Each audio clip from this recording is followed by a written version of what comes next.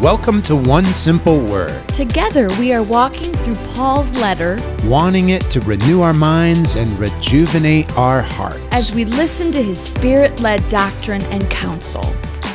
2 Timothy chapter 3, and we are coming down nearing the end of 2 Timothy, but we have a long list at the beginning of this chapter of things to avoid. So, what's our word for the day? It is avoid.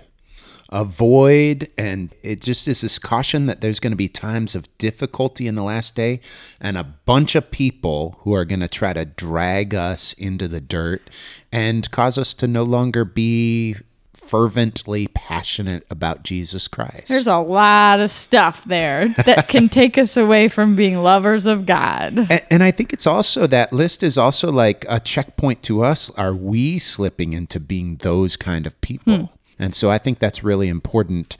And so big caution of what to avoid. And I just encourage you guys to read through that list. And this reminder is, he gives this example of Jannes and Jambres who opposed Moses, and they were really opposing the truth, and they were corrupted in their mind. And he's just saying, avoid those people who rip you away from following Jesus, who aren't focused on the truth, aren't focused on the gospel, and just kind of bring corruption and just junk into the atmosphere. Oh, junk.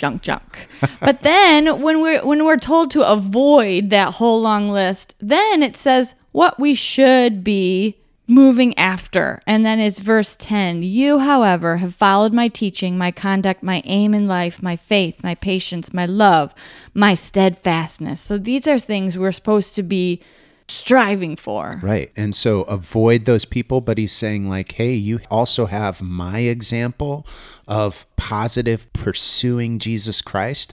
Those are the people that we actually need to run to and follow. Right. But then it does kind of go back in verse 13 talking about the evil imposters and reminding us on who we should be avoiding.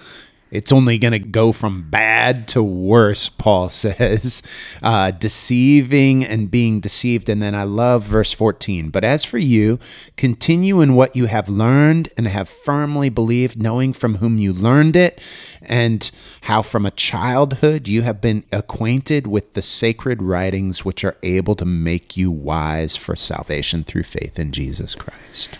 And so as we end today, it's just a reminder, avoid all of those things, but come back to the scripture and why we're doing this podcast. We are setting our eyes and our mind on God's word. In verse 16, all scripture is breathed out by God and profitable for teaching, for reproof, for correction, and for training in righteousness. So digging into all of God's word and seeing what it has for us each day and how we should live and how we should move forward. I love it. I think if we were more often walking away from complainers and walking into relationships with people that bear the truth and that we can share the truth with together, that just exalts fellowship around the gospel, fellowship in the word, and growth for our lives. And it gives us something to aim for. Right. I mean, instead of just avoid, avoid and move towards those things. Move towards God and his word. Right. And be that person